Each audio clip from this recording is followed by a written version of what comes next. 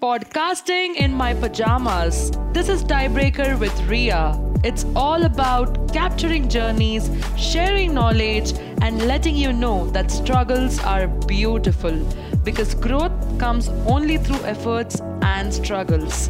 Thank you for spending some time with me today. Now let's begin the transformation. What do I even say about this beautiful woman? I'm so glad to have met her and kind of interviewed her. She's such an inspiration. She's not fragile like a flower, she's fragile like a bomb. She knows who she is, and that made her to change the game, to make her place in a male dominated industry.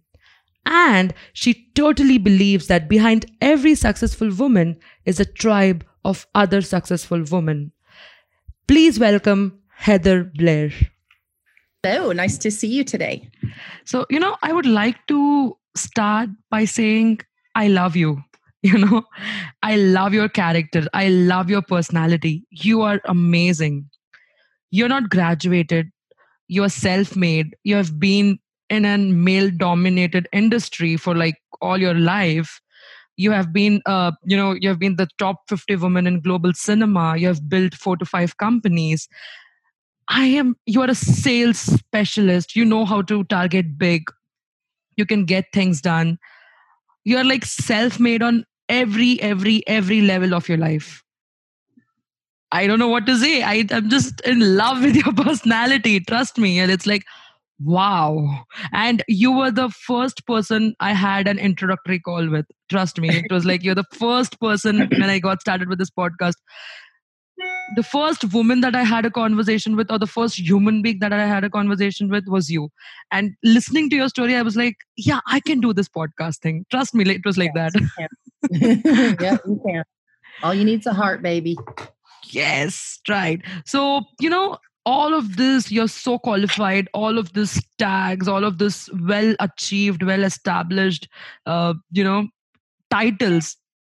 How did you get there? That is the question. It was definitely not easy. So It's actually easier than you think. yeah, but The reason that it's easy is that every single person has a motivator, right? Some people are motivated by fear. Some people are motivated by love. Some people are motivated by envy. We've got motivators that can be good or bad. And it's up to us to decide which to feed. And I'm motivated by connection. I love to be connected to people. So if you love to be connected to people, you find a way. You find a path that works for you. My path might not work for everyone, but if somebody resonates with my type of persona, they can feel safe and vindicated that if they stay the course that matters to them, they will get they'll find their way. So for me, I didn't know that becoming a sales individual would be my path, because in my early days, I was considered what I used to jokingly call an MAW, which was model, actress, whatever, and whatever was hostess or waitress or things of that nature. And even early on, I found out that I was actually doing sales when I modeled for different wedding gown designers. I remember every time I put on the wedding gowns, and models weren't supposed to do that. We weren't supposed to talk about our clothes, but I would throw my train around and I would look at my audience in the eye, and if I really liked the dress, they could tell and they bought it. I learned later on, well, that's an aspect of sales. But it wasn't till I moved to California and got a real job as a sales individual that I was in an office every single day, and I met people and I got to see them face to face. So I could find a connection to them. And that gave me joy. The single thing that I wanted the most was a connection. I just perfected it over the years. So no matter what challenge or obstacle I may hit because somebody else has a judgment, I just think that's just your opinion. And I go over it or around it. And I think, you know what, you may think you're going to stop me, but as long as there's another person, you won't stop me. Wow. So your strength, the way you deal with life is different, Like, let's say for me, I get scared. I'm like, oh God, this client is going away. What do I do? But you're like so optimistic. You're like, let's face it and let's do something about it. How did you get this? You definitely might have faced a lot of stuff to become what you are today, undoubtedly. So just share about your early journey, how did you got into companies and everything about that. One of my favorite stories actually is when I first came to California, I was working for a famous musician named Frank Zappa. And I met a lot of famous people because I worked for the Hard Rock Cafe in Dallas. I was a hostess and a model by day, a hostess by night.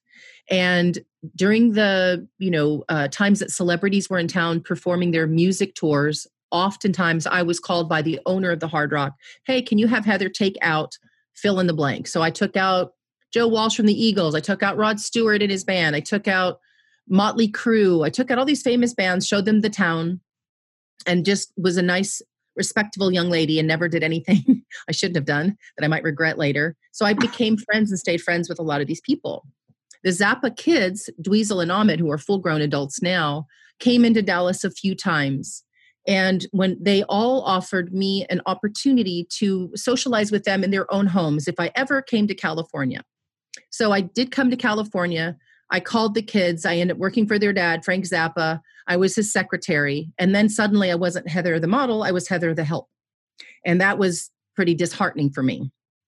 So I went back to Dallas, got one last gig because I really was, I wasn't a good actress or a good model really. So I knew I was never going to make that as my career profession. But I went back, got one last gig, and was determined to find someone in California that would hire me. I figured if Frank Zappa could hire me to answer phones, someone else would. So I went down to a little town called Century City, which is an area where there's a lot of lawyers, a lot of entertainment companies. Went down to one of the buildings, walked in a suit with my hair in a bun and glasses. And even though I don't wear glasses at the time, they were fake glasses. And I walked in, went to the kiosk, saw the name of each company, and went over to the payphone and called them and asked each company as I went down the roster if they were looking for help. And there was a man watching me for 20 minutes, go back and forth and back and forth. And finally he tapped me on the shoulder. He said, what do you do? And I pulled my little glasses down and I said, nothing really. I'm sort of an actress and I'm looking for a job. He said, well, if you knew what a salesperson acted like, do you think you could act like one?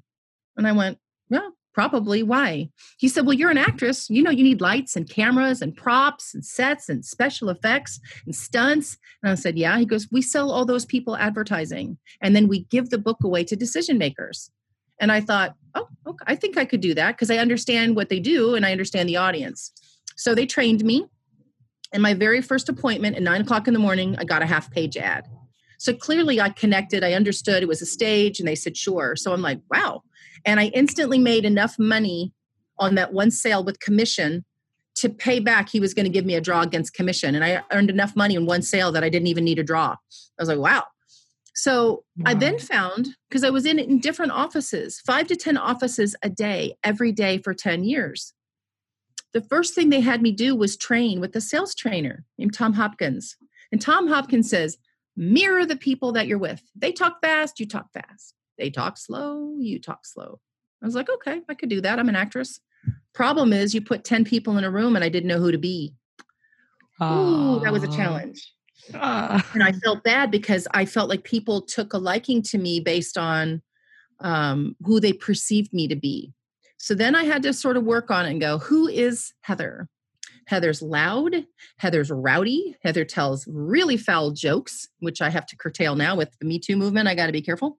But I let my persona be. And I thought I'm going to probably lose some people who are going to be really annoyed that I thought I was prim and proper. And they're like, oh, Lordy, she's a foul one. But then I found my tribe. And I found one by one that my tribe wanted to be with me. So if I threw a party, I'd have 250 to 300 people show up of my tribe. And I was okay with introducing any of them. And I felt safety. If I left, they weren't going to all bash me. They all would like lift me up. So that's been since 1990. It's usually when somebody wants to address what they perceive as, we need a certain type of person to do this job. And they'll have a perception, a little box. And I'm a round person that doesn't fit in a square box. Never have. So that's where the challenge may start. But I look at someone and think, you have a box because you need a box. I don't need a box. I just need a world. I don't need a lane. I need a freeway. I just don't see things the same way. So I try to find myself groups of people who think the same way, who are like-minded that way. And it's a big world, and there's a lot of people that have like-minded ways of looking at things. Thank you. So from that point of meeting all these different companies back then in 1990 through now, the vast majority of the jobs, the vast majority of the things that I've done success-wise have come from interacting with all those people. And many of them are still very much in my life. If you've been part of me anytime, I keep you. I don't let you go.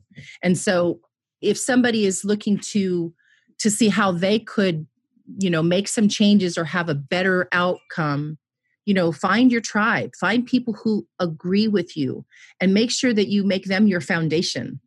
Because if you don't have a foundation, you're going to find yourself keeping knocked down. And so when I'm feeling blue or I'm feeling something didn't go my way, sometimes I'll sit and I'll go back to those days going, every single day that I went out to call on advertisers to come be with my directory, I had a competitor that was a self-proclaimed Bible. It was called LA 411. And every single appointment, I heard about LA 411. And I'm like, yeah, but they don't have me. I understand it's directory and it's been around for 30 years and blah, blah, blah. They don't have me. And I go, name one person inside LA 411. Who's your contact in there? Well, we just get a fax. Yeah. There's nobody there that actually cares about you. I do. So then I started networking all these people. I could be in an office. Like one day I was trying to sell a guy who used to do a full page 4-color ad. It was my biggest advertiser would be full page 4-color.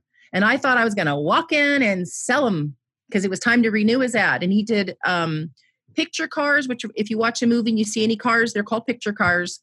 Guys that if they're doing commercials and they need to make a red car blue, they do peel coats. They're called car prep. And a lot of these guys are picture cars and car prep and are also stunt guys. They do multiple things. This guy was all of those, and he drove big rigs. This huge trucks you see on the freeway, he raced them for a living. So he was really interesting. I walked into his office thinking I'm going to sell him this 4-color ad, and he's wandering up and down his hallways, freaking out because he needs to get this big rig to New Zealand. And I'm like, crap. He's not going to want to talk to me about advertising because he has a problem. But I was like, aha. I called this guy that I know with a company called Behind the Scenes, Jeffrey Aberdeen. I said, Jeff, what are you doing right now? I'm in a board meeting. I go, I need you in this address now. Heather, I'm in a board meeting. End your board meeting. I need you here now. He got up from a board meeting, came to the address I told him. This guy's still going up and down his hallway, freaking out about getting his big rig to New Zealand. I opened the door. I pushed Jeff in and I said, I'll wait out here. Jeff specialized in shipments to New Zealand. So They worked it out, right? They opened the door, they give each other high fives, and Jeff says, go on in. And I just had the contract all ready to go, hand it to Mike, I go, sign right here, I'll take half. Wow. And that was it, we were done. We still laugh about it to this day. That was in like 93 or 94 about how I was able to find a problem, a solution for a problem, because I knew so many people. I still do that to this day. I'm always like, you got a problem? Let me see who in my sphere of influence can solve your problem. And I don't know. That's probably what I say is my superpower, is connecting solutions to people's problems or pain points. And it's because I care. It's like, this is what something I go, Definitely. I know how to do that. So that's kind of my story, how I got, kind of into the sales world. And I've just sort of honed those skills. I read, I do YouTube, I find any type of program I can that help me enhance what I do. But I always go back to old school, no matter what new feature, new program, new webinar, I always go back to the age. I'll pick up the phone and call someone, find out who they are, and actually listen and then research them so that when I'm working on whatever it is I'm trying to sell, that I know who I'm dealing with. And I'd rather get those little clients that have a little bit of a budget because they're connected to me, and grow my base that way. And before long, you can't penetrate my base. It's like, damn, she has everyone. You are an extrovert. But, yes. And what about introverts? How can they create their own connections, their network. For them, it might be like super difficult even to come out and talk. I'm like a person who's like not super extrovert or introvert. I'm like ambivert. But what about because people? there's a tribe. You have a tribe too. So people that are super introverted can use facts, figures. You might like to know if somebody's approaching you, you're approaching them and you want to work with them. Your approach is different. It's more subtle, right? They want to know facts and figures. So trying to connect might be on things that you like, whether it's food or sports or activities, knitting, something that you find in common that you can talk about. You don't have to be a big personality like me. You just find common connection. And some people are super analytical. So usually those kind of people, I just flip them out. They can't deal with me. The only time they want to deal with me is like, just give me the end result. I don't need to know your story. Just give me the end result. If I give them the end result, then they're like, okay, fine. So I've even learned with those kind of people, I'm not their best contact. So sometimes I have to admit defeat. Like this person and I are never going to be simpatico. We look at things differently. But they might still want, they want the top level of just, if you're selling something, just give me that. Somebody like you that's introverted, you've got to have things that you like. I don't know what kind of food you like, what kind of animals you like, what kind of activities you like. Do you watch TV? Do you watch movies? Do you play cricket? Do you do crossword puzzles? Something in your world will connect to others. Makes sense. Okay, awesome. Yeah, and that's how you got into the sales world. That's how you got into this. And then? And then each and every company that I've been to, I just kind of up the ante. And it's my own personal growth that I aspire to. And I'm like, well, what can I do that will raise my elevation? And my most recent thing of connecting with my women in exhibition was because somebody told me that I was challenged because I was a female. And I thought, me? I'm challenged because I'm female? Like, you clearly don't know me. But that was their perception, and it became my reality. And I was stunned. Like, well, that's other people, not Heather. That's when you realize you don't have it's not your decision if somebody decides that you have you're not qualified because of your gender or your race or your religion. But once I decided to reach out to other women, surprisingly enough, there's plenty of women that said, oh, not me. I got a call yesterday from one of them who is literally one of the most well-respected women in our industry, got let go of a job where they gave someone else, somebody who's not qualified, who doesn't even understand sales. They gave him a promotion and let her go. And I'm like, yeah, see, she would have never thought, me? Yeah, you. And now her reality is my reality. And I go, I don't want to make this a men bashing party. I just want to make it a women lifting organization. Wow. And we get together, we do our virtual happy hours. We just hang out. We don't have an agenda. We invite people to come. We'll sit down with no makeup on. I mean, believe me, I love looking all glammed out, my hair all pretty and everything. But every now and then it's like, this is the real me. This is no makeup. This is, right out of bed. And I'm just like you. I look a lot better when I'm all dolled up and I got my eyelashes on and my hair done. And a long, long, long time ago, when I discovered how you were treated based on how you looked, and something we didn't really talk about. When I was little, I was skinny, really, really, really skinny. And everyone made fun of me. I was like the girl that at school, she stunk like a horse, because I lived on a little ranch and I milked cows in the morning. So I smelled like a cow. And I was just completely bullied as a kid, but I knew how to fight. So they didn't bully me too much. And then I moved to Texas and I learned about makeup in the 7th grade. Some girl that I went to school with put makeup on me and did my hair. And all of a sudden there was all this attention and I was intoxicated. Like I was so petrified of anybody knowing like what I was like in New York where I was raised, and raised till 12, that I would never go without my makeup and hair on and look, as perfect as one can at 13, 14, 15, 16. Like I never left the house unless I looked like I was going on a photo shoot. And I went right from immediately from a little skinny kid that everyone made fun of to a model and a pageant queen. And I was so afraid of people actually knowing what was behind the curtain I would not leave my house if my hair was out, didn't look right. If I couldn't find an outfit, I just wouldn't go because I was petrified of people being mean to me. So then when I left Texas and moved to California, I had this talk to myself about the things that I had acquired from being pretty. I had pageant gowns, I had trophies, I had plaques. I put them all in a box and burned them. And I found a folder with a bunch of modeling pictures that I post on Facebook. I call them Throwback Thursdays. And I laugh because it's all I have. It's my remnants of my past. But everything else I burned. Wow. And I remember thinking, it was a departure from letting that define me because there was somebody else behind it. Then I had to get comfortable with this and go, how do you get the same attention? How do you get the same stuff that you got when you were in that, the exterior was pretty? And that was a challenge. That was a real challenge of saying, I've got to grow from the inside out to make sure people see the inside, not just the outside. And now, I can go back and forth and know when it's time to put on the suit and, look the part, look the professional part, or when it's time to just be, hey, it's okay. And if you don't like it, there's the door. Then that's one less person I have to worry about because I'd really rather only worry about my tribe. Wow. And it's really, really, really fun to have people that, you can feel it when they're happy to see you.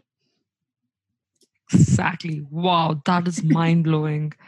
Oh God. Okay. You have been in a male-dominated industry for so long. Yep. What were the challenges for you? How did you made it? Was it very difficult?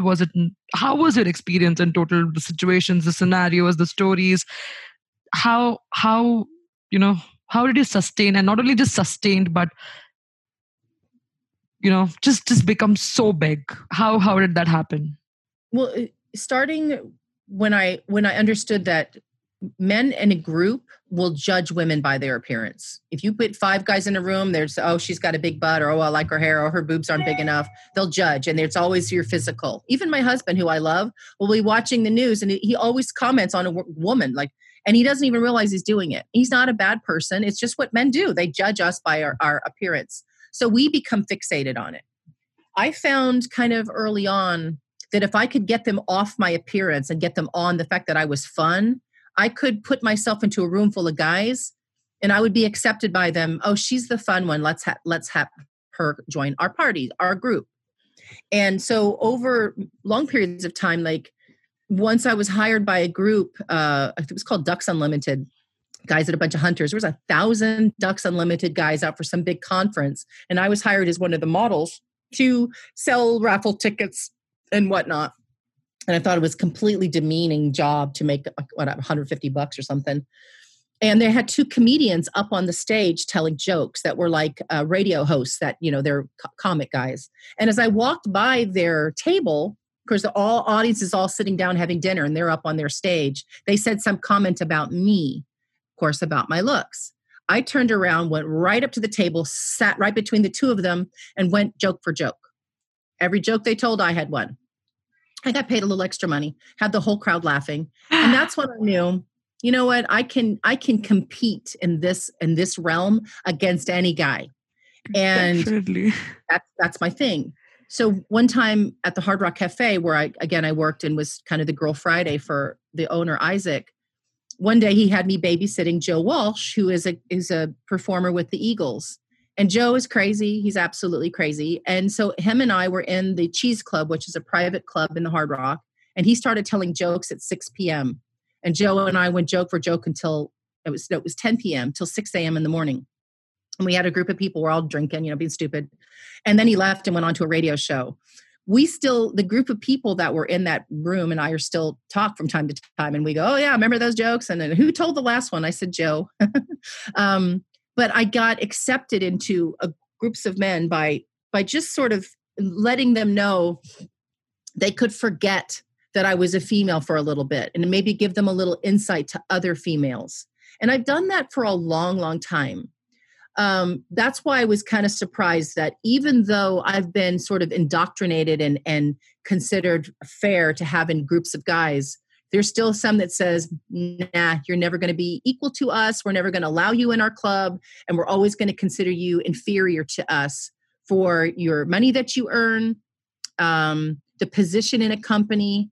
So I've had to say, well, that's maybe why sales works for me, because you may think that you can keep me down by maybe my salary, but I'll clobber the hell out of you with the sales I bring to the table.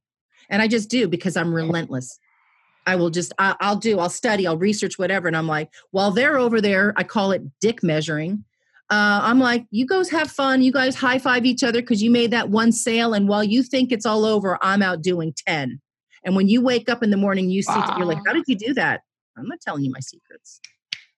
Brilliant. So there's a competitive part of me that doesn't do well with resigning the fact that because I have a vagina and not a penis, that I should get anything less than any man.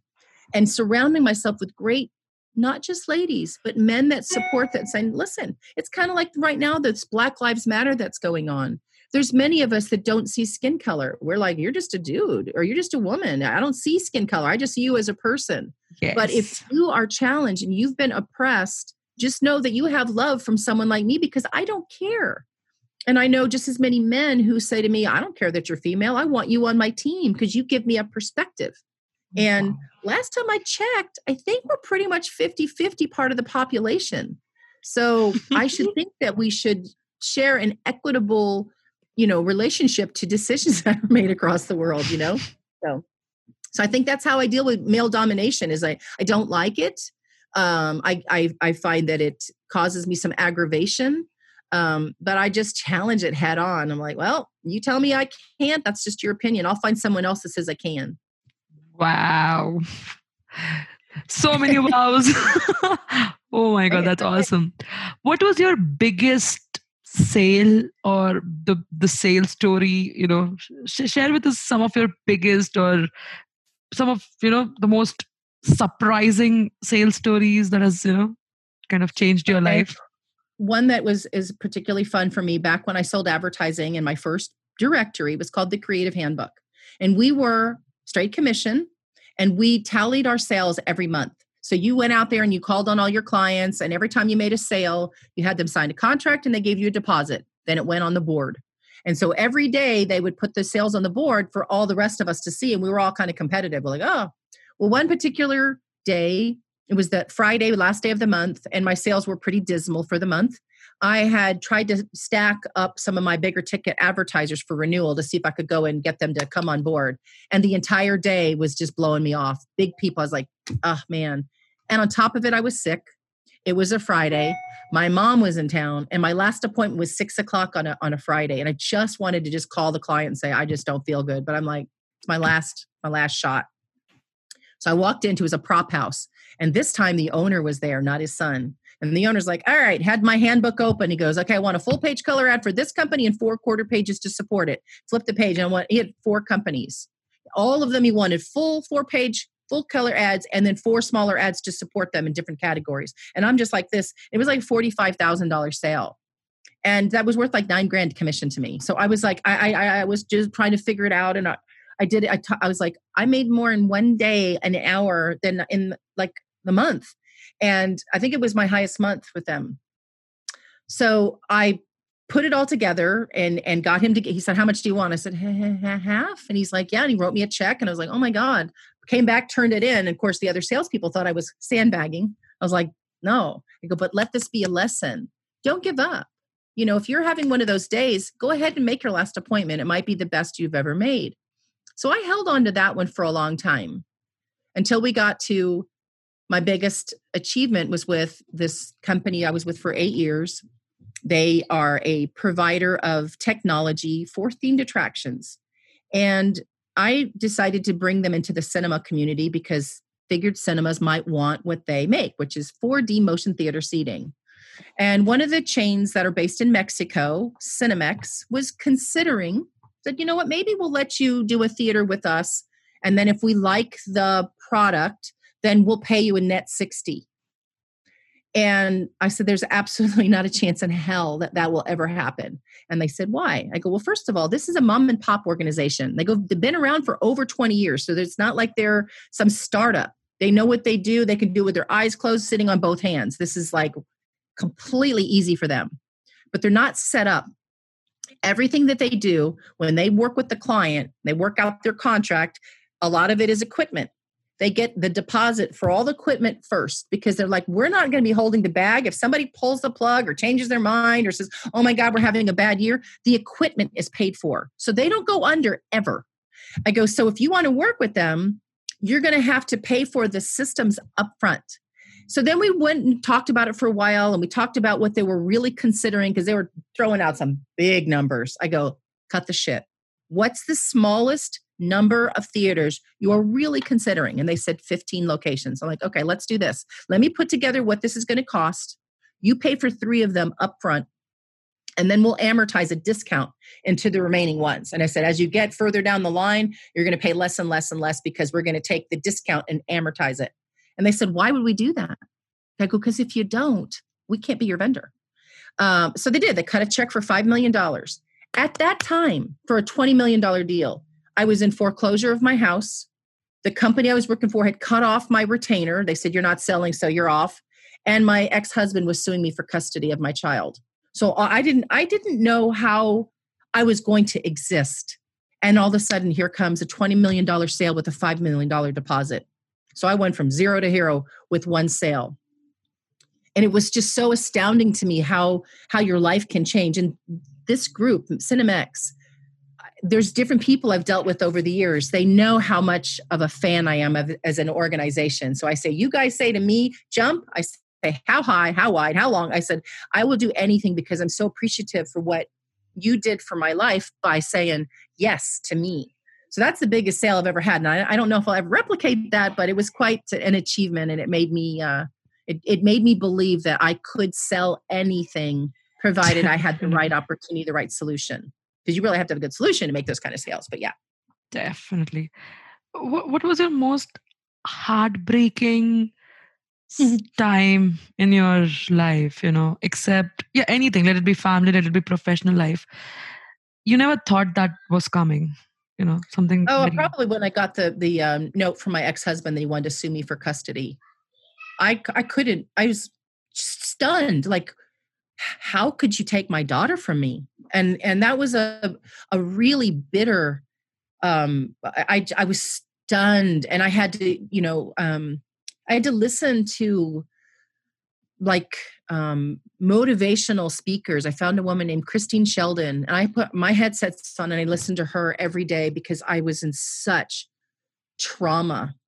So at that time, going through a custody battle, going through getting pulled off retainer, going from foreclosure of my house, I couldn't think. I was just completely devoid of comprehension for a while.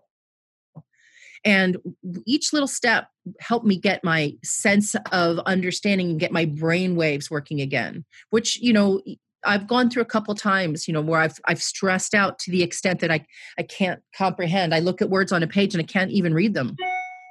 And so I understand that when people get stressed, when I see stuff, I go, man, go do some meditating. Let your breath help your brain relax, because I don't know how it is or why it is, but if you've got so much anxiety for your brain, it's like, it's not able to do its job. It can't process, the data that comes through it, observatory things we can't see, we can't hear, we just don't know. And people just fall apart. So I now have to remind myself, practice that, sit and do 7 minutes of meditation and just breathe to give your brain a chance to catch up with, the drama that it's been dealt. So how did you overcome that situation? So you got a great deal that day. That was nice. But the child custody, how did you overcome that? How did you fight for it and got the custody, or, whatever happened? It was a lengthy situation, because just because I didn't lose custody, it perpetuated much longer. It was really horrible.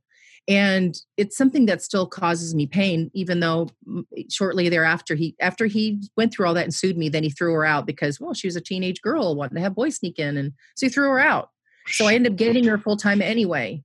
And then I had to deal with the fallout of not wanting my daughter to not have a relationship with her father. I'm like, I don't have to like the guy, but he's not my father. So I felt like now I've got to help them keep their relationship. As much as I despise him as a person, he's still her father. And I'm not one of those that thinks you need to separate a child from their other parent. It's like, I can think he's a complete jackass. But at the end of the day, it's her relationship to keep or lose. So it's still a challenge because he's not a nice person. But he's your dad. So I still encourage her to go see him and spend time with him. And I just don't deal with him. I just think, it is what it is, but he's her father. So, and I try to help her stay as, carefully connected to him, to not get her feelings hurt. I just say, but he's your dad. So you do that. And I just push it out of my system. I'm like, if it starts to come in, I'm like, I call it change the channel. I go, because I can't, I have no control over what someone else does, thinks, says, whatever. The only thing I have a control over is me. So if something is bothering me, I get a remote control and I change the channel. How do you control your emotions? That's how I do it. I've done this with people. Like when I've mentored people, I've said, okay, let's do this strategy where we have you do a vision board. And on your vision board, you think of things that you like to do, places you like to go, things you'd aspire to be, a person, a job, whatever, goals you'd like to achieve, right? And you put those things down on a vision board. So you sit down at your computer and you start thinking them, and whatever comes to mind, print it off, right? So now you've got a board full of these interesting things that would be kind of gratitude sort of related things, right? So now when a situation is really bothering you, then I say, close your eyes, grab your invisible remote control, and change what you're thinking to one of those things on your vision board. And you just have to keep doing it and keep changing the channel. And your mind wants to change the channel and you focus on.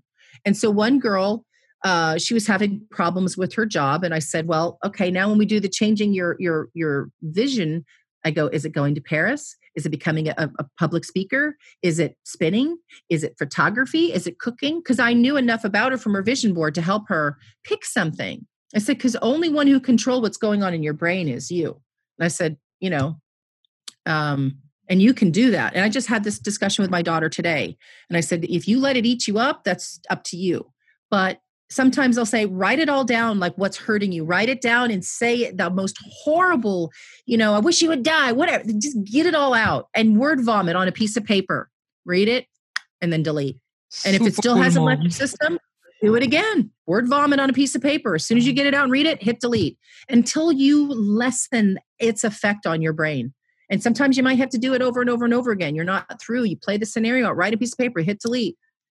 We're creatures of things that hurt us, whether it's, school bullies or parents being mean or, friends that stole our boyfriends or jobs that got fired us and hired, the person beneath us, it's up to us to say, I have to change that perspective. How did you create that, friendship with your daughter, that she can come and share with you, like for all the moms or for all the single parents or for anybody, how to connect with your child, how can you do that? Because I want her to grow up to be a self-sustaining person who makes her own decisions on where she wants to go with her life. And I looked at what my mom did. My mom allowed someone to abuse me. So I had a problem with her for a long time. Like, how do you let somebody hit your kids? But that's her walk. I can't go back and change her. She's deceased. But towards the end of our relationship, I thought, okay, my mom had her own challenges. She had her own thing going on, right? So I'm like, all right, what I'm not going to do is I'm not going to not insist that my daughter make decisions for her future. And I said at one point, I think it was last year, I sent her off to Spain was supposed to be doing an internship, and it turned out to not be a good thing. They put her in an apartment with 5 guys. She got injured. They only had her go to work twice in the month that she was there. It was horrible. But something in that situation got her motivated to want to do better with her life. And she came home, she enrolled in junior college, and she got a job working for an accounting firm.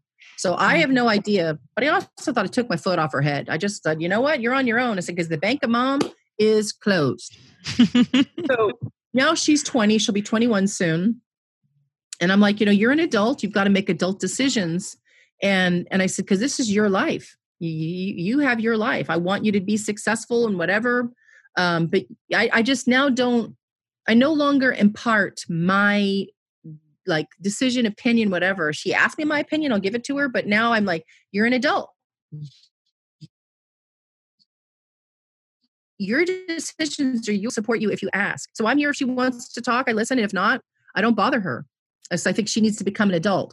I moved out at 17. So I kind of hit my own as a young person and I never asked my mom for a dime. I worked 3 jobs, did whatever I had to do to afford an apartment and a car and clothes and food. So I figure if I can do it, anybody can do it. You got to room up with a couple people, you got to share a place and sleep on the floor, whatever you got to do. You have your own independence, and that's what you should do. She still lives at home, full disclosure. So I'm like, at some point, it's going to be time for a little bird to fly the nest and start, figuring to do without instead of going, well, I have to go buy those $250 Gucci glasses. I go, that might be your rent somewhere. They're not going to be some. Are you ready for that? No, not really. She's my only child. So yeah, she knows that she's welcome here. But it's a discussion we have a lot. Like at some point, it's going to be little girl's going to fly the coop. Yeah. Ooh, back to your professional life. I saw that you have built so many companies. You have trusted that couple, if I might say so, and things turned bad. You have done so much for the company, and then at the end, they were like, bye-bye type of, So, and that's just business. It's just business. It hurts like hell because it wasn't just business when you were there building their company, but it's just business. The fortunate thing for me that keeps me sane is that I've talked to many other males and females that have been through the same thing. And it's like each and every time I get a little better at saying, I'm going to give less and demand more. And if they're not willing to give me what I demand, then they're not the right fit for me. So I keep taking and learning and letting it hurt me less and less and say to myself, you know what, sometimes you do a good job, you're shown the door. But I have those discussions early on, talk about what the ultimate end goal looks like. Like I bought a new phone system yesterday, or I was in the process of it. And I asked the guy, I go, in your advertising, it says no money for if you transfer to us from T-Mobile to Sprint. No money for the phones, right? And I said to the guy point blank, I said, there is no such thing as a free phone. It's not free. Where is it hidden? And he was like, da-da-da. I said, no. Answer the question. Where is the cost of the phone hidden? Because there is no such thing as a free iPhone. They cost $1,000. The guy went through, we spent an hour and a half on the phone. At the very end, as he's reading off the terms and conditions. And then it's like, after 18 months, then there'll be this balance due. And I said, why couldn't you tell me that in the beginning? I asked you point blank. I asked you 3 times. And so we have to be aware of what we know and end result can or will be. We can't fool ourselves into thinking that a relationship can be over. We can pretend that it's going to take us off into eternity. But then what if we switch hats? What if we put it on the other way and go, what if I'm the one that decides I no longer want to be in this relationship?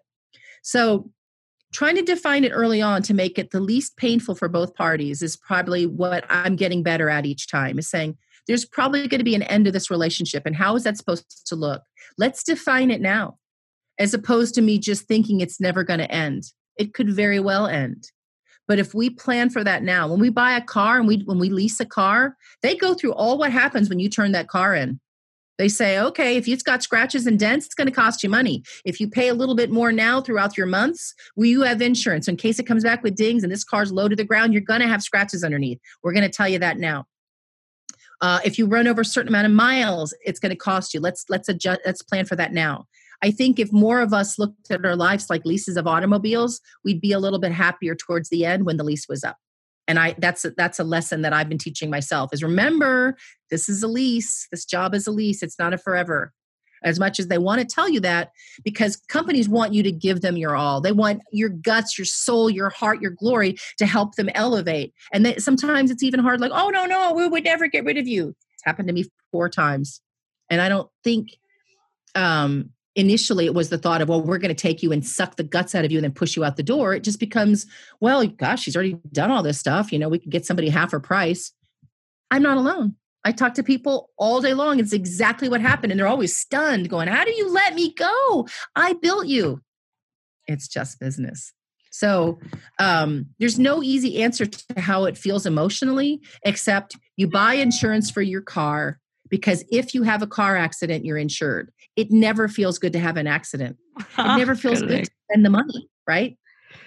But we have it for a reason. So I think it's one of those things you sort of give yourself some life insurance because you go, this could end. How do I spend my money? How do I save my money? How do I protect myself? So in the event this company that sucked the life out of me says, we don't need you anymore, you don't fall down a ravine. So each time I think I get a little better at it and I can change the perception or change how I feel about it each and every time, just a little bit going, all right. And again, it could be me next time. I could totally decide I want to leave a situation and somebody going, but now it's my turn. Now it's my turn. Oh, but you said that it's just business. What if it also happens in personal life? What if the people whom you trust a lot, your tribe, kind of does something of this sort? How do you manage, like your best friend leaving you or doing something you never thought at least she could do or he could do, and that turns out not as you're planning.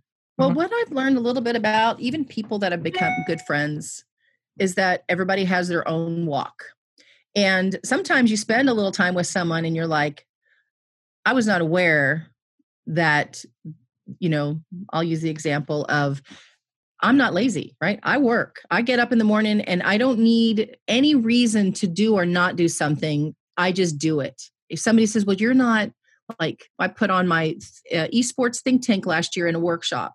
No one in their right mind would have thought that Heather could put on a comprehensive program for an industry that I know zero about.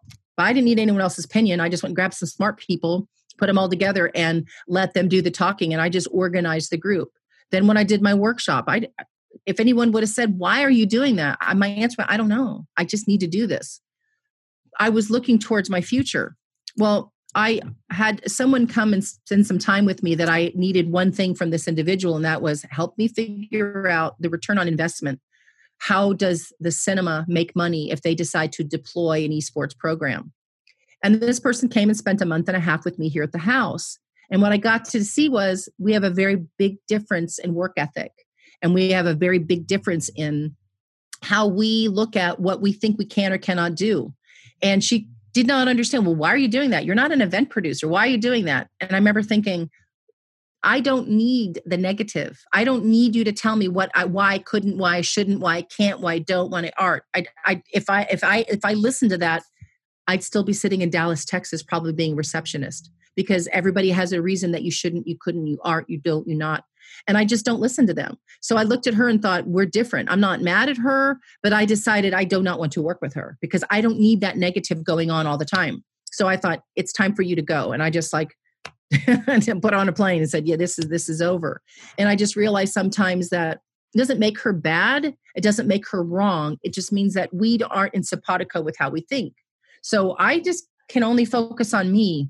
And when somebody has a problem or whatever, I realize that's their walk and they have the right to it. Sometimes your friendships kind of split and go in different directions. And I think whatever made them do something against me is their own walk. And if they decide at some point they ever want to sit and talk about it, I'm always available to come back and talk about it. Always. Like, okay.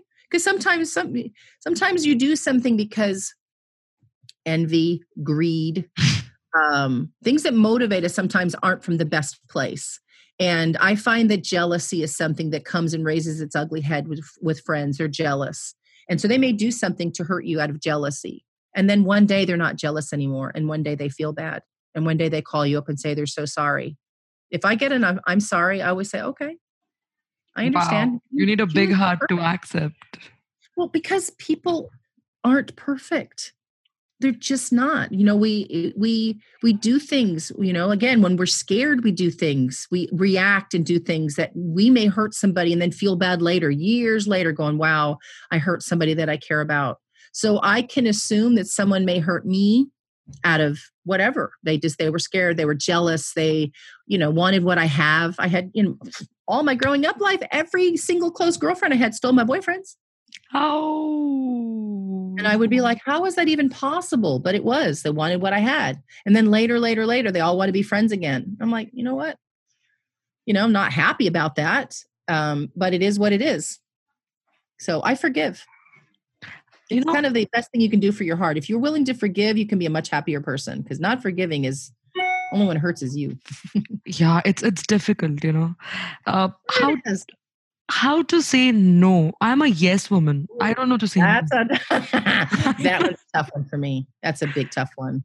I would say that's probably one of those things I work on a lot, is I don't say no enough. Seriously? Yeah, I'll say I'm with you on that one. Oof, yeah. Oh, so how are you working on that? How, if there's somebody comes up to me and asks something, I'm like, yes, I'll do it, in spite of me not having that bandwidth. How to say no? This is like the most. Now, I'm on that track right now with people that want me to work and sell their product, their service, their solution for free. And so I've sort of adjusted, and I've kind of gotten a little rude about it. Like I was arguing with a lady the other day that wanted me to help her, not her, but a friend of hers. And he's not even the owner. He's like a sales guy, and she wants me to sell for him. Wow. And they'd be like, yeah, but it's perfect for cinema because blah, blah, blah. And I said, right, I require a retainer. Oh, no, it's straight commission. I said, I'm not interested. But there's no but. And she just kept arguing with me. And I said, sweetheart, I already work from like 5 a.m. until 6 or 7 o'clock at night.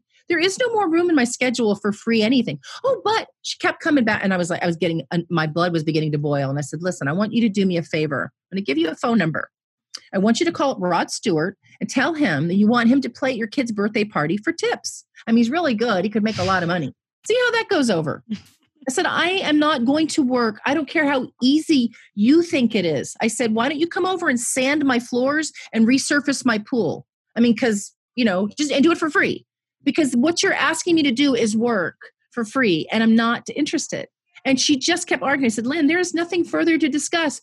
Do not call me again with any opportunity for anything that requires my time, my energy, and my contacts with it being for free. So, wow. And I've had this conversation.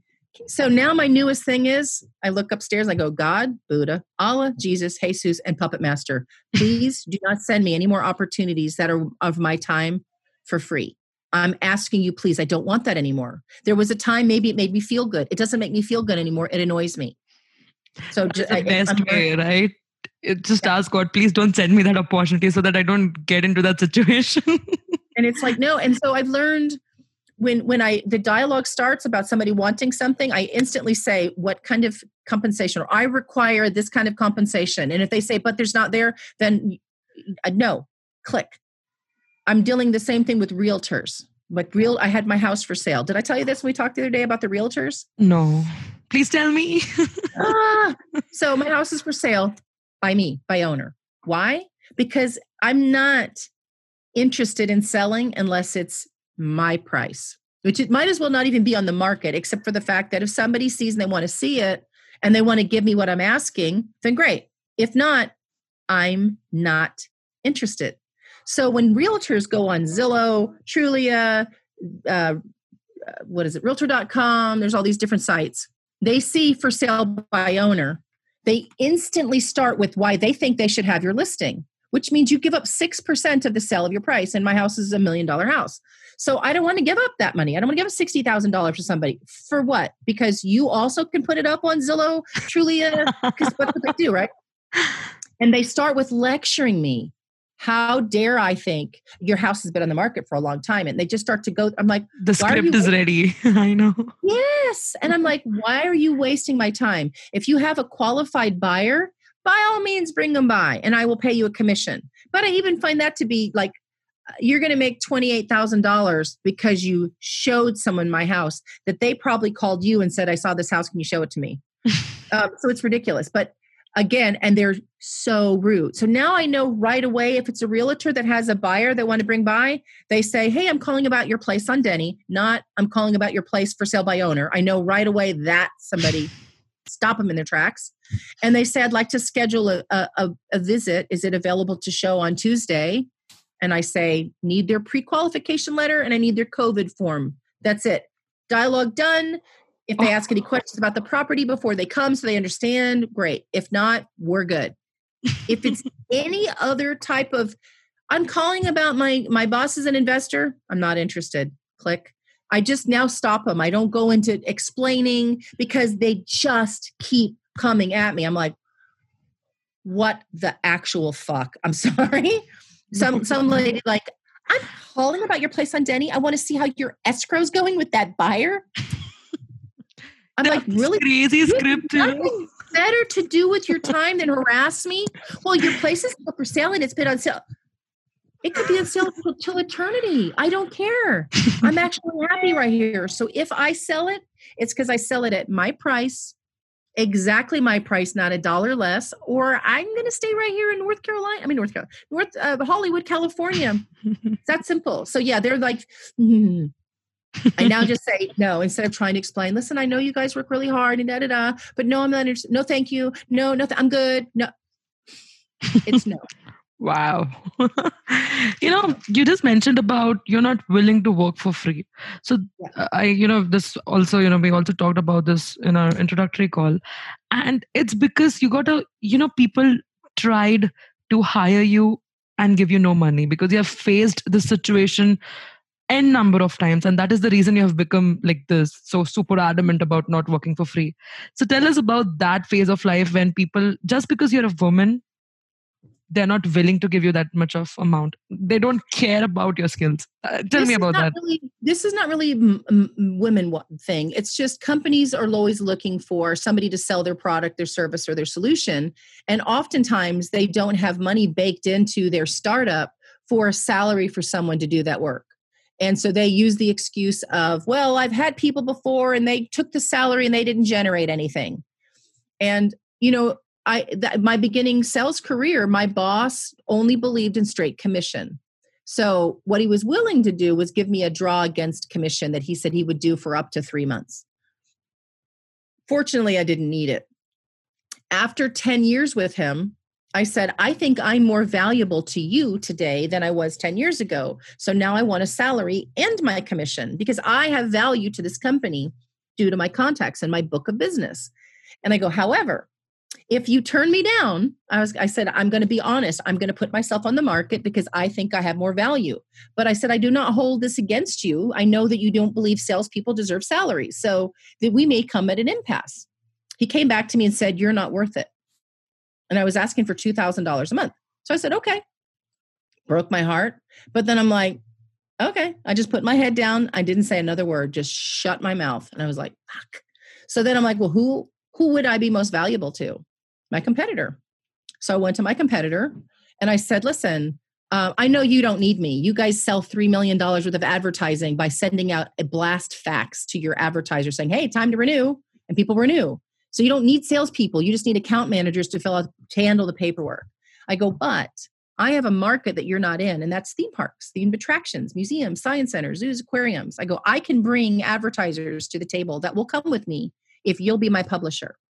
And I went to my advertisers. I got $250,000 worth of clients to say they would join me.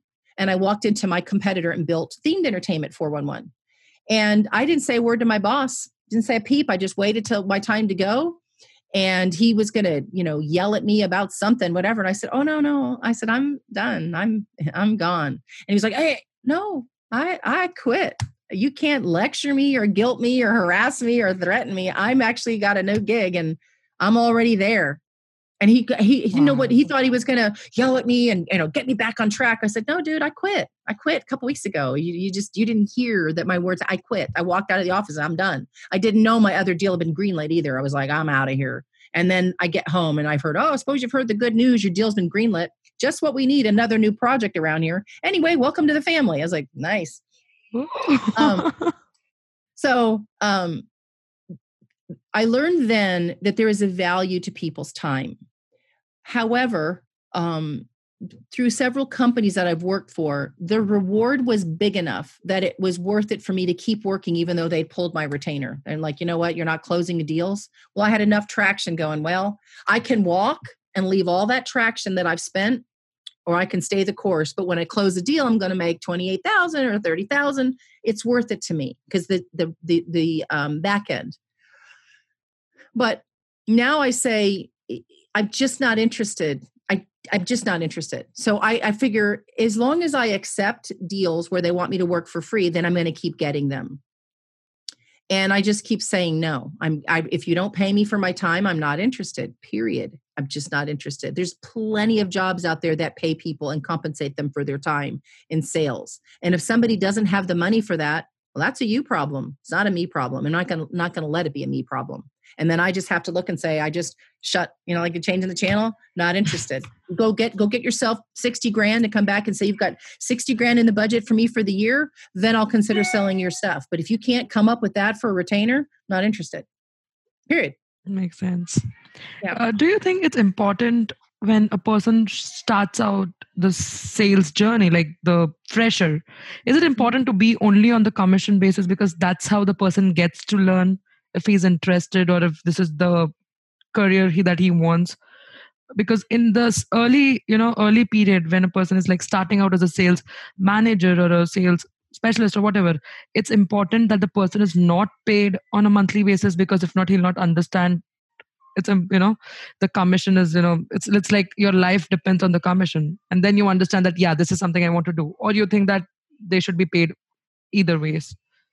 Well, I think you always have to look to see what a company is selling. Is it a solution? Is it a product? Is it a service? Right? And you have to look to see what is the value of this.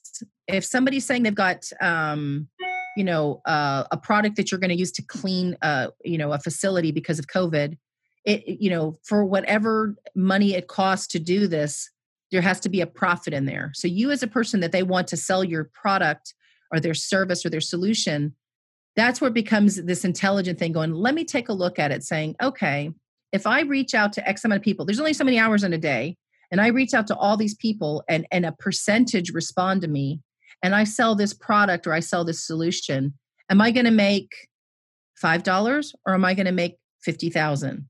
Well, I could go to Starbucks and I could sell lattes all day long, and I'm still only going to make $2,000 a month. And I'm sure Starbucks would love for me to sell their lattes. But I'm never going to make enough money selling their lattes for me to survive. But it might be worth it to somebody who's kind of getting in and learning about sales to say, you know what, I can live on that. So I'll go ahead and take that job at Starbucks or at whatever, fill in the blank. So sometimes it's intelligent enough to go ahead and accept an opportunity that may be low income while you learn about processes, while you learn about inputting data into a customer service, a CRM, management tool, learning how to do the entry level reaching out and finding your potential contacts. So you go, okay, maybe I'm okay with taking a small salaried opportunity because I'm going to learn. And each and every time you go, okay, I've checked off that bucket. I now should go ahead and go to a job that's offering more. And anybody that uses LinkedIn, that's how you found me.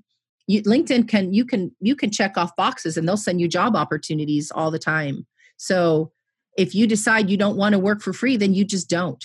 You don't accept any opportunities that want to pay you straight commission. You're like, I'm just not interested. But because there's plenty of companies out there that will pay for your valuable time. Just like you have somebody answering the phone, they don't answer the phones for free. They get paid an hourly. So if nothing else, there should always be a basis of the same thing you would pay a receptionist. But you also got to be willing to put in the hours. And I'm willing to put in the hours. I put in the hours. And like I said, a lot of times my computer on my lap in my bedroom, and I stay working till 10 or 11 o'clock at night because I didn't get it done during the day. So when you and I are done, I've got to go and do a follow-up call that I had yesterday with the company because we did a phone interview and we probably spent an hour on the phone, and I put up Google Docs and hit dictate. So it caught everybody's conversation. I got to go back and look and pull out the points that were important and send that out. Well, it's, I could have just taken notes. Ever going to retire? Yeah. Oh my God. Super hardworking. Awesome. Yeah.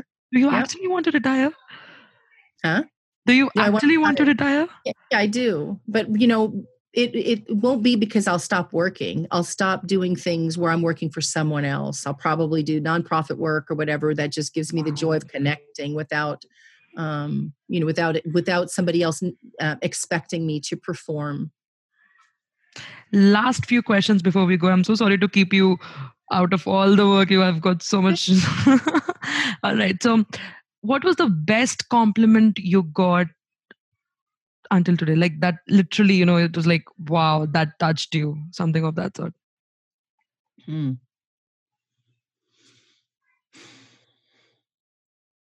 think every time I get a sale, it's like a compliment.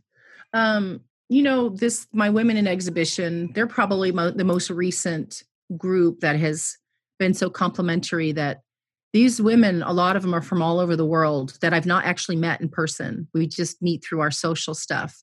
And they post without any prodding something, how much they've appreciated this community that we're creating. And it gives me a lot of pleasure to see these faces and then see like a random post on a social media like chat somewhere where they're saying, thank you for bringing us together. And that tells me that they're recognizing the heart. And I appreciate that. And the CRO, the CRO compliment. Can you please mention that? The which one? Your chief revenue officer, she said you this huge compliment. If somebody left you at the desert, you're going to find your own way. That was awesome. Yes. So this young lady recognized that without any tools other than, a pocket knife, that she felt that she could drop me off in the desert and then I would make my way out. And that tells me that without knowing me very well, that she knows I'll figure out a way to make something happen. And I appreciated that. I thought that was a pretty powerful compliment to, just an individual. Wouldn't matter if you're male or female, but somebody saying, I want you to be part of my tribe because you'll figure out a way. And I remember one time somebody sent me a card, and it was a picture of a little girl, and she had her bike in her hand, she had her dog on a leash, and she had a ball in her arm, and she went up to when she wanted to go to the beach, and there was a little picture that says, no swimming, no dogs, no bikes. And you open it up and it says, you'll figure out a way. That's like, huge. Okay. Yes, definitely. Yeah. That was a big compliment. Yeah. Yeah. When somebody says the word give up, what is the first thing that comes in your mind? I wish I could give up eating. Give up. So do I.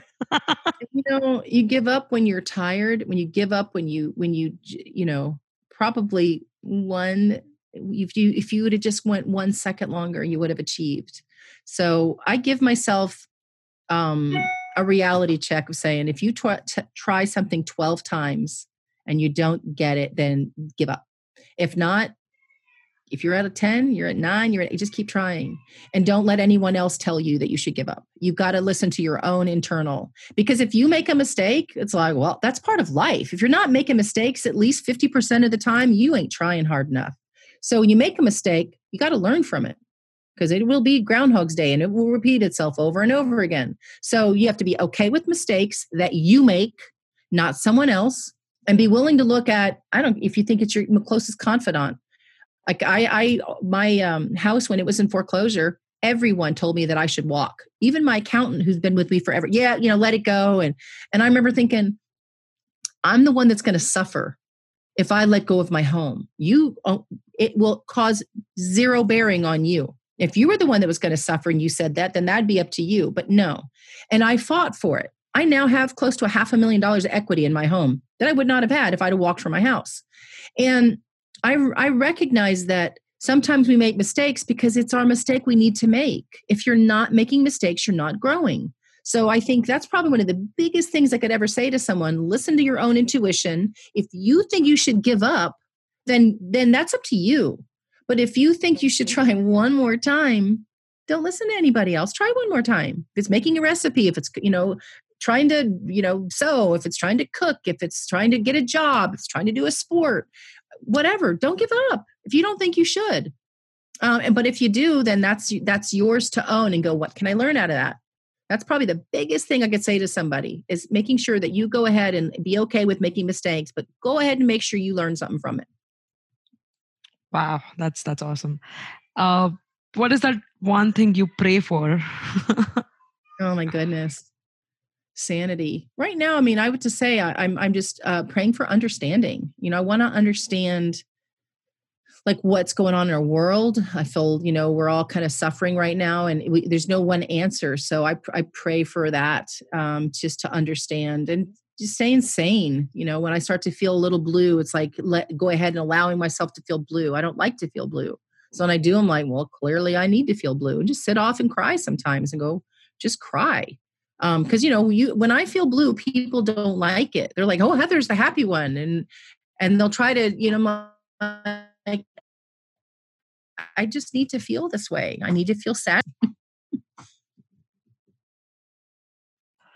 Awesome. And you faced a lot and that's how you became what you are. Like everything kind of made you a super powerful woman. What is that one advice you want to give to all the women entrepreneurs out there who are still struggling, who are still facing issues, let it be male dominant area, let it be, they're just not worth it, the value, anything. So what is that one super powerful advice you want to give to all the women entrepreneurs out there? Well, like I just said, number one thing is whatever it is that you're doing, you got to make sure that you're learning from it. So you may think that I didn't do anything wrong and this happened. Okay. But you got to find one kernel of something in there. And then the other thing is change your perspective. The most powerful tool that you could ever have is the ability to change your perspective. Somebody may say, oh, glass half full. Somebody may say glass half empty. I get a smaller glass. Wow. So if you're able to change your perspective, it's the single most important and effective tool you have in your arsenal is to change your perspective. So, you're given news, you thought you're going to get engaged, right? And the guy sits down and says, listen, I'm not really ready to be in this relationship. We should date other people. It would break your heart, right? If you change your perspective, you'd go, somebody that would do that to me is probably not worthy. I thought this was a perfect person. Got to change your perspective. If you can do that, no matter what life throws at you, you can grab a hold as you're falling down the well. You just hang on to the side. You just change your perspective because somebody's definitely had it worse. And when I do that, when something really, really hurts me and I change my perspective, things always get better.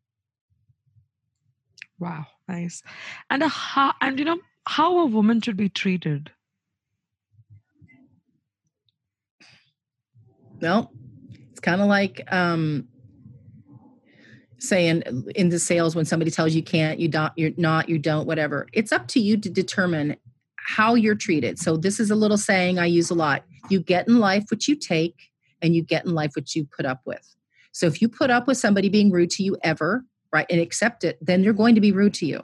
So if you're in a relationship with somebody and they don't give you the time, they promise you they'll be there at 3 and they show up at 4 and you put up with it, then you own it. If the very first time somebody doesn't show up and you say, listen, you get one get out of jail free card with me. You do this again and we won't have meetings again. If somebody's rude to you that you work with, it's up to you to decide, I don't want to be treated that way. And if you sit down with somebody you're close to and you say, I'm going to give you the opportunity because it's not fair for me to be angry at you and not share with you why I feel this way. So I'm going to sit down and share with you why I feel this way. Now they can either say, wow, I didn't realize I'd done that. I'm so sorry. Or they can deny, I never did that. You know right then and there what your answer is. You find your way the fuck out of that relationship, whether it's a boss, whether it's a coworker, because you know your answer. It's never going to be what you want.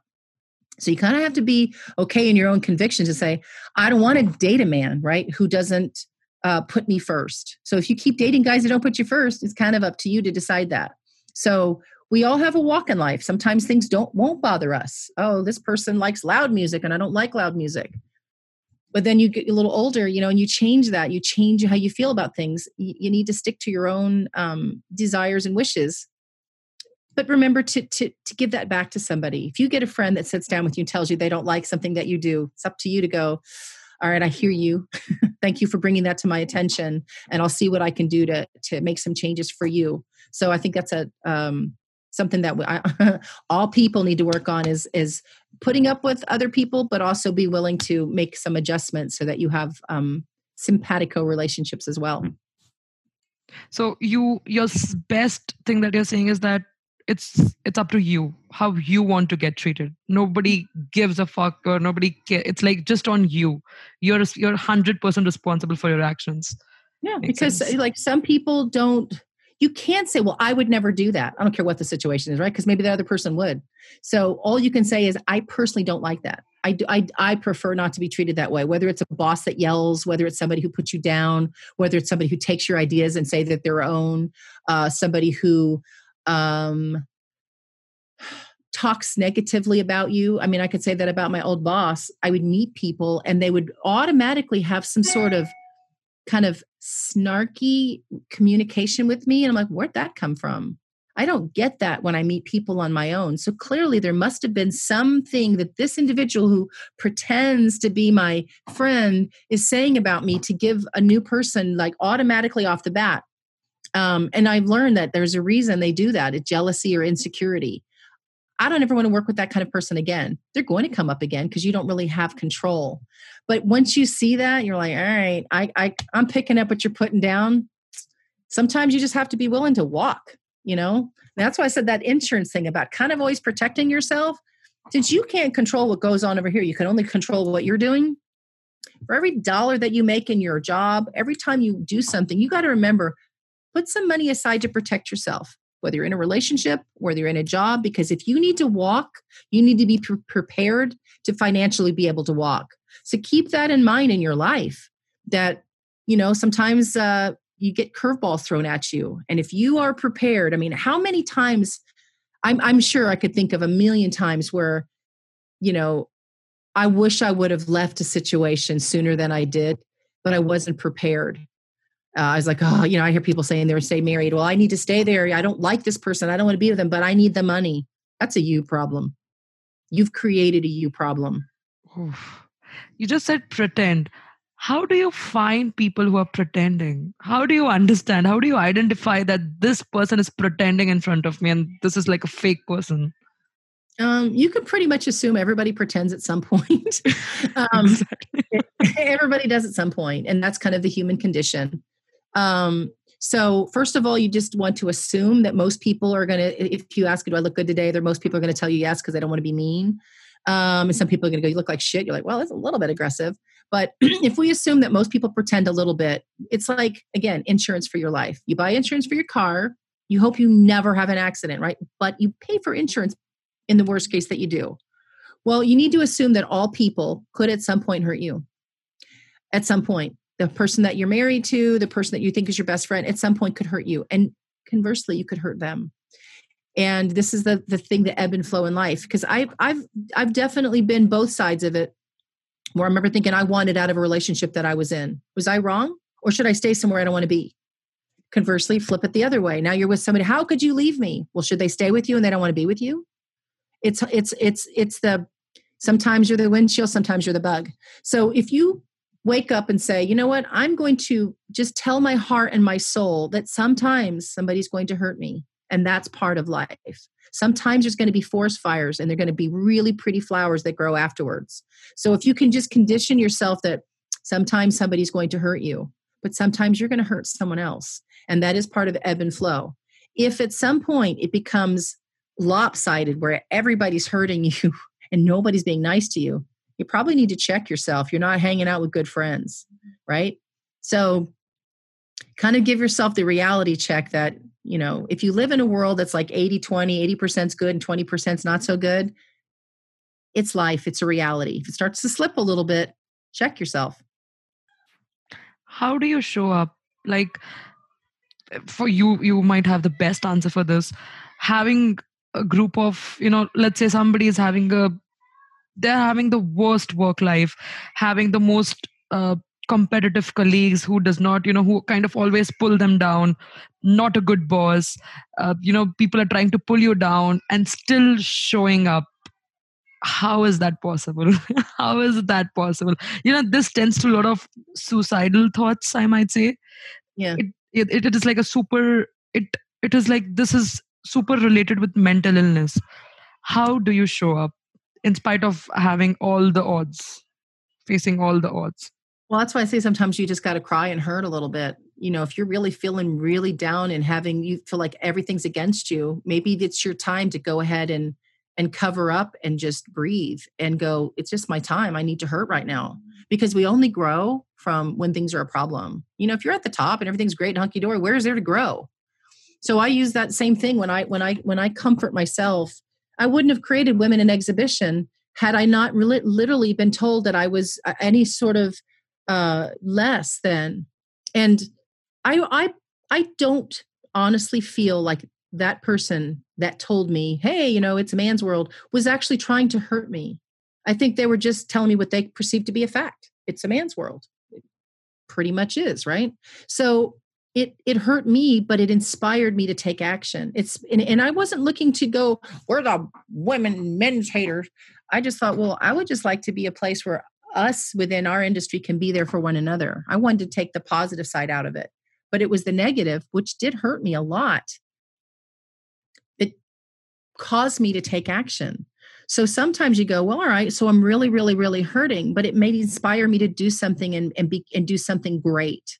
So that's how I think you could deal with it. If you're like really, really hurting, let that emotion just take over.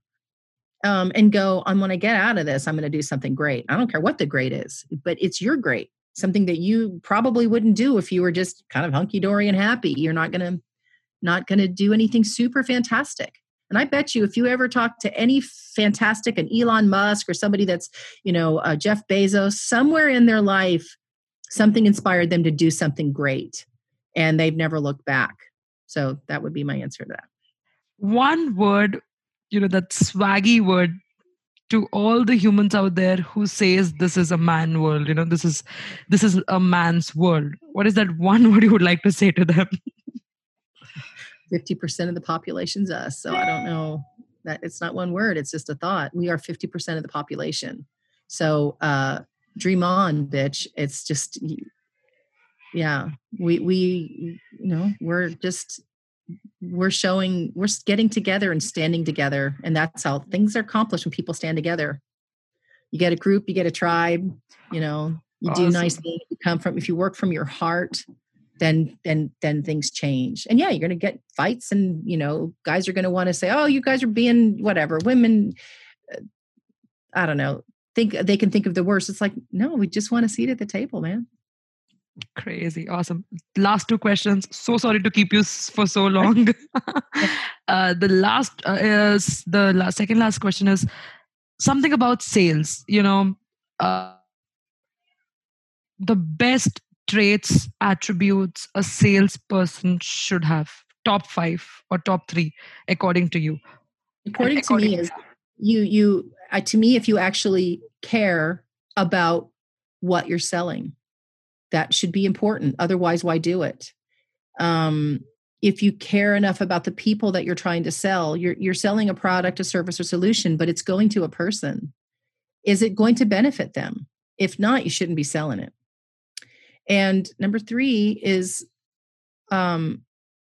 if you are working for a company and you find that their product isn't the best price, it doesn't have the best solution, it's not going to benefit people, and that you are the one that they're going to get, that's going to have the repercussion, you should leave. Go to the competitor, go find another industry. So it's up to you to go, because people will say, oh, I have the best health product. It's going to make you feel better. It's going to do this. And then you find out it doesn't. You're going to sell that to your friends? You look them in the face? So it's up to you. And when you're sitting in the role of saying, I'm looking for a job that is going to allow me to make money because I'm selling their program, I need to do my homework and make sure that I'm selling the right thing. Because at the end of the day, the only one I can answer to is me. And believe me, I've been down this path. I'm like, I'm going to be the one that's yelled at if you don't perform. And when I left the company that I was with for 8 years, one of the deciding factors for me to leave was they wanted to push me out of cinema back into attractions. It was like, well, we don't need you in cinema. Okay. We want you can go take over attractions. Okay. Let's look at that. I sold 5 of these attraction-based systems to my cinema clients. They never received them. Still to this day, that's been since 2018 that I resigned. Do I want that mark on my resume that I sold something because my boss wanted me to sell this product and it was never done? It wasn't engineered. It was not done. I'm like, I didn't need that on my heart. And I told them that too. I said, guys, you put me in a really bad position for me to sell your product and not knowing that you were actually even going to produce it. The only one everyone was going to be mad at would be me because I'm the face that's out there and I wasn't willing to do it. I'm like, So that's super important to a salesperson is to know what they have, who they're working for, if they're everything that they're told, and do your homework. So before we go, something about women and exhibition, something about what you're trying to do, what your goal is, and can women like us participate? Something about everything about it. Well, if you're in, the reason why I chose women in exhibition is because within the cinema world, we either have the cinema, which are called exhibitors. We have the studios, which provide us with studio content. And everybody else is a service provider. So whether it's the screens, the projectors, sound companies, ticketing companies, special content companies, and, they're all part of the service providers. We have an ecosystem that needs each other and feeds off each other. And I just wanted to make a space where we could share new technologies. We could talk about, problems. Right now, our world is really in a challenged place. But more than anything, could we just be there for each other? Yes, because our world is a male-dominated world. Could we raise the spotlight on some of these dynamic ladies? So as far as I'm concerned, I don't care who wants to join. It's $25 to join. It's really inexpensive because it's just a place where we can communicate. My desire is to let it kind of grow organically. And every time I do one of these little webinar virtual happy hours, I say to the ladies, hey, listen, if any of you want to be more involved, I'm going to put you together with someone else because this isn't the Heather show. This is the Women in Exhibition. So I may have started it, but my goal is to get different ladies to step together and then work together. And so the minute somebody raises their hand, I'm like, excellent, let's let you do this. Let's you guys, and then let it sort of grow. And right now we have a nice base. So it'll grow organically. Then everyone can say, like, I had a hand in that. My voice mattered. What I had to say was important. And then it'll grow. And it may never be a huge organization. It may just, be what it is. But right now it's really special. And I'm enjoying these ladies. I just picture faces and I just am so happy because now I don't have to be alone. We're all kind of sequestered due to COVID, but I'm not alone with this group.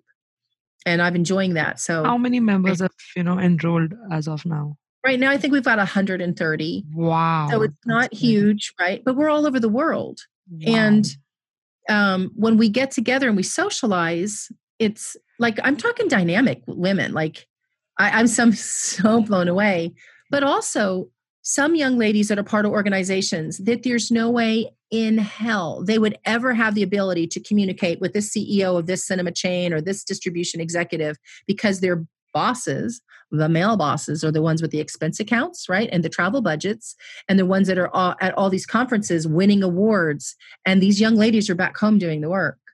And now, because they're part of our organization, they get to meet, right?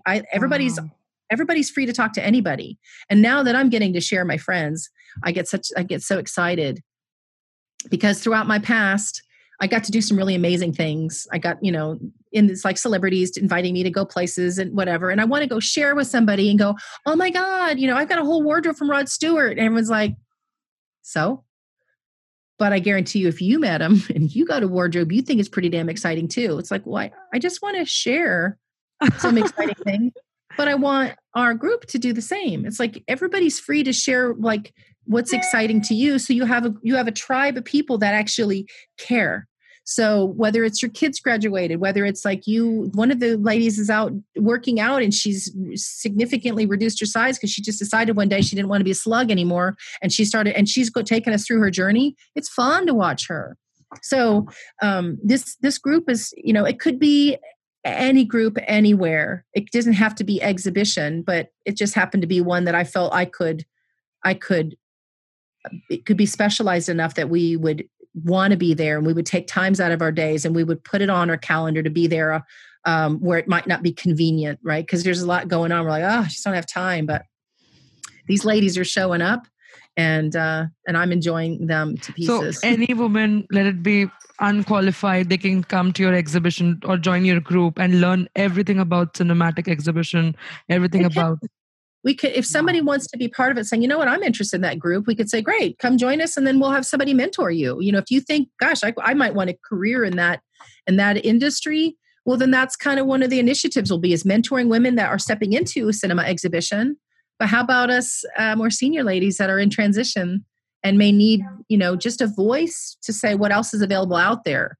And since we're all connected, it's like, oh, great. We could say, hey, reach out to so-and-so. She's no longer working for that company. And a lot of us were identified by our companies. We were only known by this one firm we've been with for 8 years or 10 years or whatever.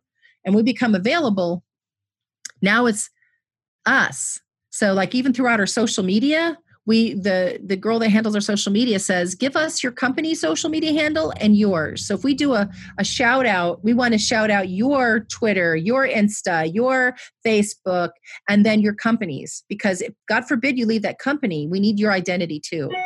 So that's kind of how we're leaving it. But we are way open. There's no, it's so new. We're like, oh, you want to join and be part of this and show up at a virtual happy hour. And if you want to be mentored, say that, and we'll find somebody based on what you're interested in. We'll find somebody in the group that says, I have time to share and give you a little insight and spend some time. So yeah. You literally changed this man's world into a hub of women who are loving or, want to get into this field. You kind of made that change. So last, do you think change is important in life? Do you think struggles are important in life? Struggle is the key to life. Without struggle, there is no life. Without like the dry seasons, we don't appreciate the rain. Without the dark, we don't appreciate the light. So you have to have struggles to appreciate anything. So yeah, it's critical. If you're not pushing yourself to struggle a little bit, you can't enjoy things the way you should. Awesome. Yeah. So I think that was it. Anything else anything else you would like to share before we sign off? I just think that it's really wonderful that you've decided you made your own decision that you want to do this podcast. So you decided, number one, I'm going to do something. And that's the first step. You made a decision and now here you are. So you'll continue, you'll grow, you'll learn, and you'll be so thankful that one day you decide you're going to do it. You just did it. You didn't go, what I don't have, what I can't, but you just decided. Somebody would say, where do you get off putting on a podcast? That's someone else's opinion. I'm doing it. So ta-da, you did it. So it'll just grow from there. Yeah. I'm so happy that you were my first introductory call. Trust me. I love it. So if this conversation goes super viral or, you are the first introductory person, like legit first. I love it. Well, I wish you the best because I think, people do want to share. They want to know that the places and the things that they've done or accomplished matters to somebody else. It makes you feel good. Like, wow, okay. Because it's, we all got our own walk, our own challenges, our own successes and whatever. So yeah, you're just sharing them. I think it's awesome. Thank you. Thank you so much, Heather. It means a lot coming from you. Thank you so much for coming here. I hope we get to have a conversation again soon. And please don't block me on LinkedIn. Oh, I love it. I love it. Awesome. Thank you so much. You're welcome, honey. I'll talk. Thank you so much for joining us today, guys. I really hope you got some value out of this. Love you all and stay tuned for our next show. Bye-bye.